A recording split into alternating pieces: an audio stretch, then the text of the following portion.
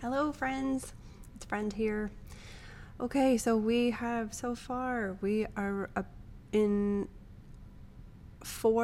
Genesis 4:17 is where we're going to pick up from today.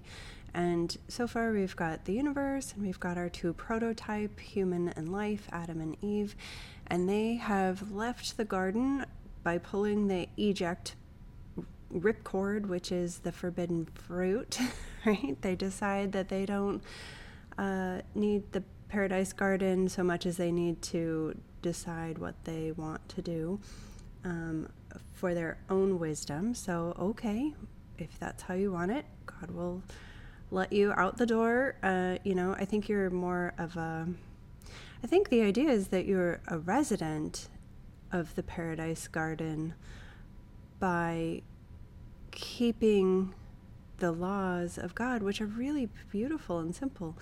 Be fruitful, multiply, do all the things that I do. You're made in my image. Create things, grow things, tend the garden, make it wonderful. Spend all day with your family and your friends, and this is all going to be great. Oh, you want to leave? Okay, well, there's the doorknob. You got to pull that. You got to pull that fruit, and then you'll just be swept out. You're not a captive. You're a resident, but residents have rules. We need some guardrails, and if he says don't drink the Drano that's under the sink, I built the whole house for you because I love you. Just like a parent would prepare a whole house and the garden and the yard and the swimming pool maybe, and the car seats and the high chairs, all of that is for the kids because the parents love the kids. But they do have to say, don't go in the pool without me, don't drink the Drano under the sink, right? Like there's got to be some boundaries here. So some expectations, some limits, just to be able to function in the world, right? That's obvious. So if you want to go around those, then now we have chaos in the middle of my good ordered garden, and you're going to have to go. You can't bring your anarchy. You can't be the boss here. I have to be the boss here because I know everything and you don't. I can make whole universes and you cannot. So if you want to do it by yourself, all right, I'm not sure that's going to be super fun for you, but you're welcome to it. Go ahead. Let's go ahead and go on out of the garden. Get out there and see how that goes. How's that working for you? Oh, bad. Oh, ouch. Okay, well, shoot. Now what? And don't worry, God's made a rescue plan for all of this. And we're about to come to the first part of this rescue plan, which will be the line of Shem that leads to Noah. But before that, we have this horrible detour through the beginnings of civilization, starting with Cain and Abel, who has a brief time on the stage. Here he's got just a little cameo appearance. And then Cain he's the first real human, right, that lives outside of the paradise garden, just in regular old planet Earth, born of regular old parents, whereas Adam and Eve were born from God. Straight from God, like a whole different scenario, right? And then we've got Cain was angry at having to be his brother's keeper, over having to babysit and support and look after his brother Abel, because Abel was busy doing what God told him to do, which was keep the livestock, even though they can't eat it, and they haven't been given any directions for animal sacrifice or anything yet. So Abel's just doing it because God said, these are domestic animals. There's wild animals that I'll take care of, and there's domestic animals that I want you to take care of. And Abel is doing that with no perceived reward in the future, just because he loves God. He says, okay, I'll do that. And Cain says, screw you. I don't want to support you. God, you make me want to do all the work around here? Come on. And he kills Abel. And now Cain has been exiled from God's presence, just like his parents were. I guess not from his presence, because God is present everywhere, but it's from close, friendly relations, yes. God put a mark on Cain to protect him, because vengeance belongs to God, not any people that come upon him. So he doesn't want anyone else killing Cain. He'll deal with Cain. So he puts this mark of protection on Cain. But now Cain is out wandering away from the presence, and he goes and settles in the land of Nod, which means to wander, east of Eden. So east represents where the sun comes up, right? So that's the new dawn. That's where God's always describing the good things that he brings for us. And it's the light that comes after the darkness. But he's going east of there, which means he's before the sunrise, is how I take that. He goes back into the darkness before the dawn of Eden. So now 4:17, Cain knew his wife, and she conceived and bore Enoch. So, like we said in the last chapter, Cain, the name Cain in Hebrew means something like a spear maker, a weapons smith. So he's a weapons maker, right? And Enoch means dedicated. So, and he built a city and named it Enoch after his son Enoch. So all of our heroes in the Bible, first of all, are going to name things when they do something grand and make, even if it's just it doesn't have to be grand. When they have a monumental experience in their life, they recognize God in it by building an altar right there. So whether that's just a little pile of rocks that they put some oil on, like Jacob does, that's an altar. Noah builds an altar. Everybody builds an altar to God. But just this is the precursor to the Tower of Babel. So he's going to build a city named Enoch, which is a memorial not to God, but to Cain's son, which is very human, and it's the son of a weapons maker. So this is going in the wrong direction already. And when we see cities in the Bible, it's like an area of concentrated human life and mentality. So different cities have different mentalities, right? Like which are just made up as like this hive mind almost of the presiding mentality of the people who live there. So if I say the city of San Francisco, you get a whole download right away. It's an archetypal city. It means like you have all sorts of thoughts that are quite accurate about what, not entirely, but generally speaking, about what San Francisco values. Sexual freedom and sort of not very many rules. Also very beautiful, but that's right now. 150 years ago, it would have represented a people who had bravely gone all the way across America in really difficult conditions to rush to this gold, right? They're looking for gold. So anyway, so San Francisco means one thing as a city. If I say Washington, D.C., that brings a whole nother mentality, right? So you've got a whole different set of fashion. You've got a whole different sense of behaviors, like of focus, that they're politically minded, they're achievement oriented, they're the rulers of the world, really, because America is the capital of the world. So what I'm getting at is different cities have different mentalities, and that's what is represented here. You've got this weapons maker who has devoted this dedicated, Enoch means dedicated, to himself, to his own propagation, because it's his son that symbolizes Cain's own propagation, right? His own future and his continuance. And so we've got this city devoted to this weapons maker. Shoot, that's terrible. Although, I mean, let's be real, America is the largest weapons manufacturer in the world. But which is okay if you use it for protection. So a lot of these things that are in the beginning of civilization can go either way. Weapons are technology. Technology can be used for good or bad. Weapons can be used to defend or offend. Cities can be used as wonderful places of growth and inspiration and forward movement and all sorts of good things, or it can be total chaos and dangerous, and so you get the idea.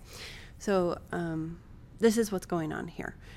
And this is what Adam and Eve, remember, they're still alive at this point, so they're watching their children create this world, which I don't know how they might feel about that. If they've kind of already gained a little remorse about, like, oh, we should have never gone off God's path while they're watching this, or if they're like, oh, these are my children, I love everything they do regardless of how awful it is, but because they're mine, I love it. It's an interesting thing to think about, right? It doesn't tell us anything about that in the story at all, but it is an interesting sort of feature to open up and ponder in prayer about what Adam and Eve might have made of all this. So Cain knew his wife, and he bore Enoch and named a city after Enoch, after his son. To Enoch was born. So now we have one of these wonderful beginnings. So this is where you start to get a lot of names in the Bible, these long genealogies. And they're kind of painful unless you open up the names and look at what they're talking about. All of the names in Hebrew have very specific meanings, not like some of our names, which are more like, some of them have very specific meanings, and some of them are just sounds that sound pretty, don't really have much meaning. All biblical names are like a little subheading unto themselves, really. If they expanded on every name of a person or a location, you'd have, the Bible, I think, would be like twice as thick. But they're fascinating rabbit holes to go down. And once I started going down those rabbit holes and opening up those little gifts of like what's in these names, I understood God in a whole new way. I will spare you all of that and just give you the highlights. But when you have all these names, I think partly God, it's the same reason that we keep photo albums, either in paper form of a book or on our computers. We love to just go and look through them and look at the people and their names and talk about who they were and what they did. And that's the exact same thing here. God made every single one of these people, and he wants the best for them, and he's just got to watch and cringe and see what they do with this amazing free will that he gave us.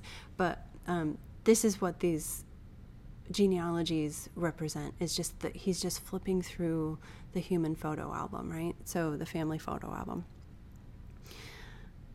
To Enoch was born Irad, and Irad was the father of Mahaluel, and Mahaluel the father of Methuselah, and Methuselah the father of Lamech.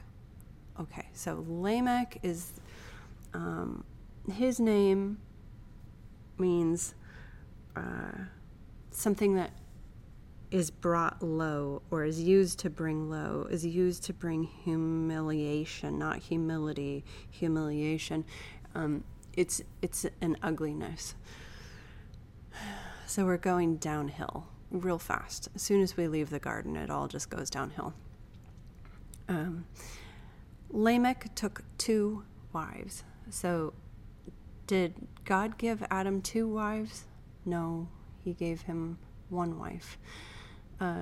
So already Lamech is greedy, and he's doing things out of God's good order. And you'll see other people in the Bible, good people like David, take multiple wives, but that's sort of a different situation because they're anointed, and that's a whole different thing. But this, and even then, it doesn't really go that well. But this is a whole different situation. Lamech's just stomping around, being rude and greedy and naughty and awful. So Lamech took 2 wives. The name of one was Ada, and her name means ornament. So I can think of her like a trophy wife, maybe, like she's really pretty. She's an ornament that he hangs on his arm. And the other was named Zillah, and Zillah means dark shadow. Ooh. That's kind of spooky. Dark shadow. Ada, ornament, the beautiful thing, bore Jabal, and Jabal was the ancestor of those who lived in tents and have livestock. So this is your economy, right? You need housing and you need food, and those things make an economy, and those are good things. We need housing and food, obviously. Even though they're not able to eat food yet, they still have the livestock. So it's in there, like the potential is there, but they're still just keeping livestock because God gave them livestock to take care of. And they're doing that. And then his brother's name was Jubal, and he was the ancestor of all those who played the lyre and the pipe. So again, this can be neutral. You can have music to worship God. You can have cities to worship God. You can have houses and stewardship to worship God, or you can have cities that are terrible and devoted to weapons makers and strife, or you can have music that degrades people, women, makes relationships into hookups, takes all the sweetness and fullness out of life and just thrashes it. And so these things are very neutral, and you've got to see which way they're going to go. His brother, verse 21, his brother's name was Jubal. Oh, he was played the lyre and pipe. And also, this is the first thing we have. Music is the first thing that we have after the very basics of, well, I wouldn't say food. Livestock is not food at this point, but after community, caring for those that don't have a voice and can't care for themselves but are dependent on you, and then housing, the very first thing you have is music, which is beautiful. That's a beautiful idea. But 22, Zillah, the dark shadow, bore Tubal-Cain. And Tubal-Cain is like an extension of Cain, but the name means something like world government. So the dark shadow bore this world government who made all kinds of bronze and iron tools. So you have technology, which can be a wonderful thing or an awful thing, right? And bronze and iron tools. But since it's Cain and he is the spear holder, then that's probably going to be more weapons, right? So this is going not great. But the sister of Tubal-Cain was Naamah. And Naamah means pleasant. Isn't that fun? So right in the middle, I think what God is trying to tell us here is that he sees everything. And he sees in the middle of all this ugliness, he sees that there are still little girls that are pleasant. Women who are pleasant. People who are doing good things. Making tents and taking care of this livestock. He sees the good and the ugly, I think is what he's trying to tell us here. And verse 23, Lamech said to his wives, and if you're looking at your own Bible, you can see how this is kind of indented here. That says that it's like a little poetry piece, like a tiny little Hebrew poetry. It's like a little ditty that he sings to them almost. And it says, Ada and Zillah, hear my voice. You wives of Lamech, listen to what I say. I have killed a man for wounding me, a young man for striking me. If Cain is avenged 70-fold, truly Lamech 77-fold. Whoa. Oh, gosh. Okay, so full disclosure, this was my first husband. He was just like this. He would, this is why I don't have Instagram or Facebook or any kind of online presence, because he's like this, and he's a very dangerous and scary person, and he would threaten my life all the time. And, well, I'll spare you the gory details, but these people exist, right?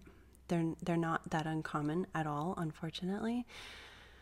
So, Ada, ornament, good stuff.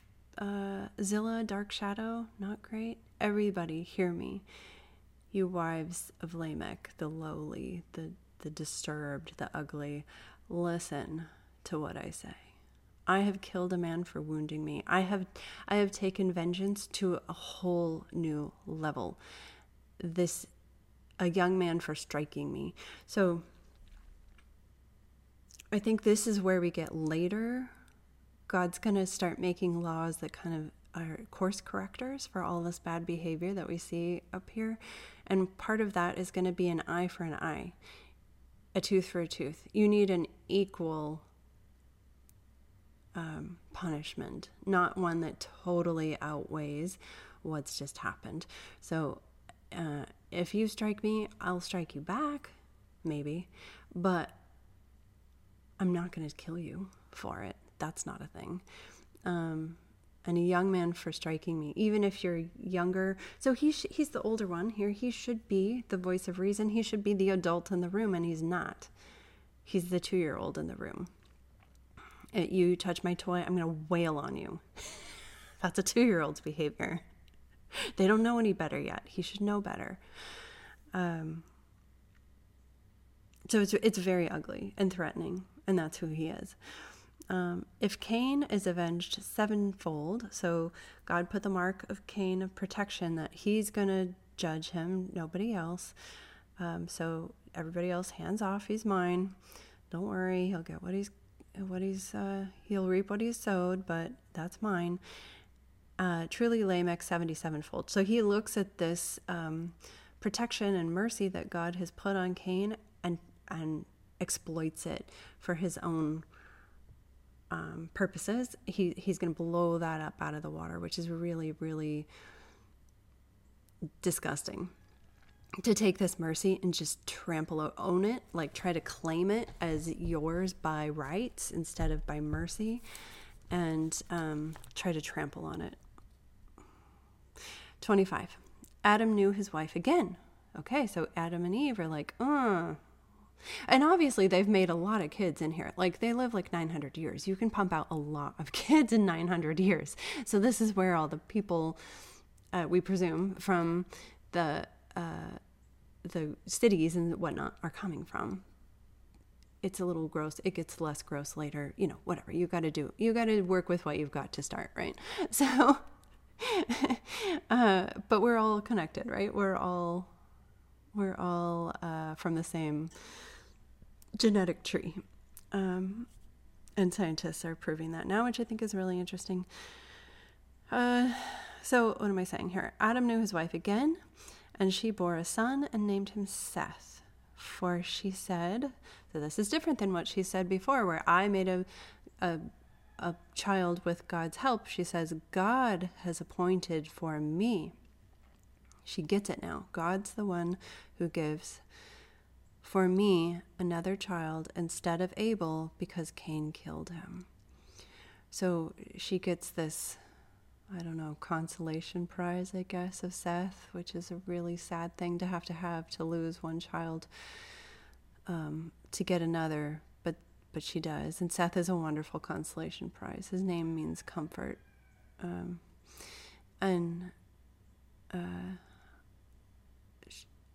So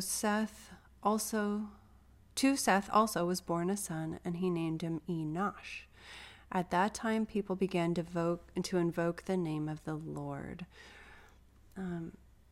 So I think we'll stop there and kind of like pick up right there again next time, because this is getting really long. But this is a whole turning point in the story. So Cain and Abel are doing what they're doing, and Cain has this one line that's going gangbusters. And now Seth is going to come and kind of like Nama, the pleasant one, into this ugliness, and it's going to be a little seed that can get started in a new way. So we'll stop there for today.